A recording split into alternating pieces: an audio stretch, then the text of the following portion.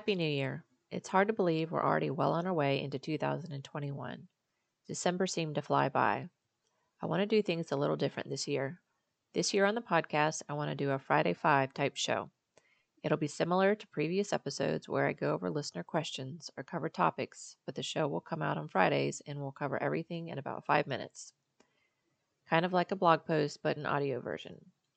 Sometimes the structure will change a bit, like when I have guests on the show, it'll be a little bit longer on those days.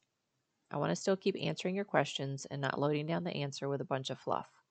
I think getting to the point is the best way so as not to confuse you with a bunch of babble. I think canicross can be a great family sport, so I want to incorporate that more into the show too. And I love the inspiring stories on how it has changed your life or your dogs or maybe even your kids, so I want to do some interviews with listeners too. So if canicross has helped you in some way, I'd love to hear about it. Feel free to reach out to me at canicrossmadesimple@gmail.com and share your story with me. Also, don't forget that if you need more one-on-one time, you can book a 30-minute coaching call where we'll go over your questions, things like choosing equipment, commands, training. If this is something you'd like to sign up for, contact me at canicrossmadesimple@gmail.com. As for today's show, I thought we'd start off the new year with some helpful tips to get the year off on the right foot. I'm excited for our first episode of the new year. Let's dive in. Hey, trail runners. Welcome back to the Canicross Made Simple podcast, where we break down the basics of getting started in canicross. If you're a beginner interested in learning more about the sport of canicross and having it explained as simple as possible, then you've come to the right place. Hey, I'm Shannon Wasak, and today we're answering more great listener questions. I hope you're as excited as I am. Enjoy.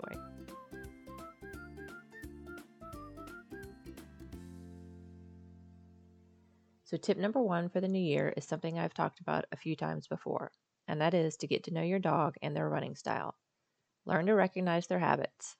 Pay attention on how your dog runs naturally when they aren't in harness. Do they bound, or do they prefer to trot or canter? Do they always run out front or off to the side? Do they have any other recurring habits? Getting to know your dog better will go a long way with choosing equipment and knowing whether or not it's still working for your dog. Knowing this will help to clue you in if something is wrong. If they suddenly are running differently, then you'll know to check for injury or possibly the harness isn't working for them anymore. Tip number 2. If you're just starting out and you and your dog are new to canicross, you want to be sure to keep your sessions short. Canicross isn't just about running with your dog. It's about developing a bond and building teamwork. You want to keep it exciting and have your dog wanting more. They need time to process what they're learning. If you do overdo it, then they may begin to have a negative association with their harness and running together. The same can be said even if you aren't new to the sport. If you have a particular training goal in mind for a certain day, like you want to work on your back command or getting your dog to focus more, this is also another time you would want to keep your training to short sessions. Always keep it positive and end on a good note. You want to keep it fun. And tip number 3 is recognizing the importance of where you run. First, canicross is a trail running sport, not for pavement. In episode 21, we talked about 5 things to consider when choosing a trail. One of those things is trail width. Finding a narrow, single-track trail will help your dog to focus. It will help them to be less distracted because the trail is clearly defined. It will help them to run out front because there's less area for them to run on since the trail is narrow. Therefore, they'll be less confused about where they are supposed to go. Then, once you have some strong and successful training under your belt, you can try wider paths, and hopefully your dog will remember the work you've put in and know to run out front. So that's it for today's Friday 5. Don't forget to join our Facebook community at bit.ly/learncanicross and submit your questions for the show. If you're liking the show, please subscribe and leave us a review so we can spread the word about this great sport. So get those tails on the trails, and until next time, bye for now. Still have questions?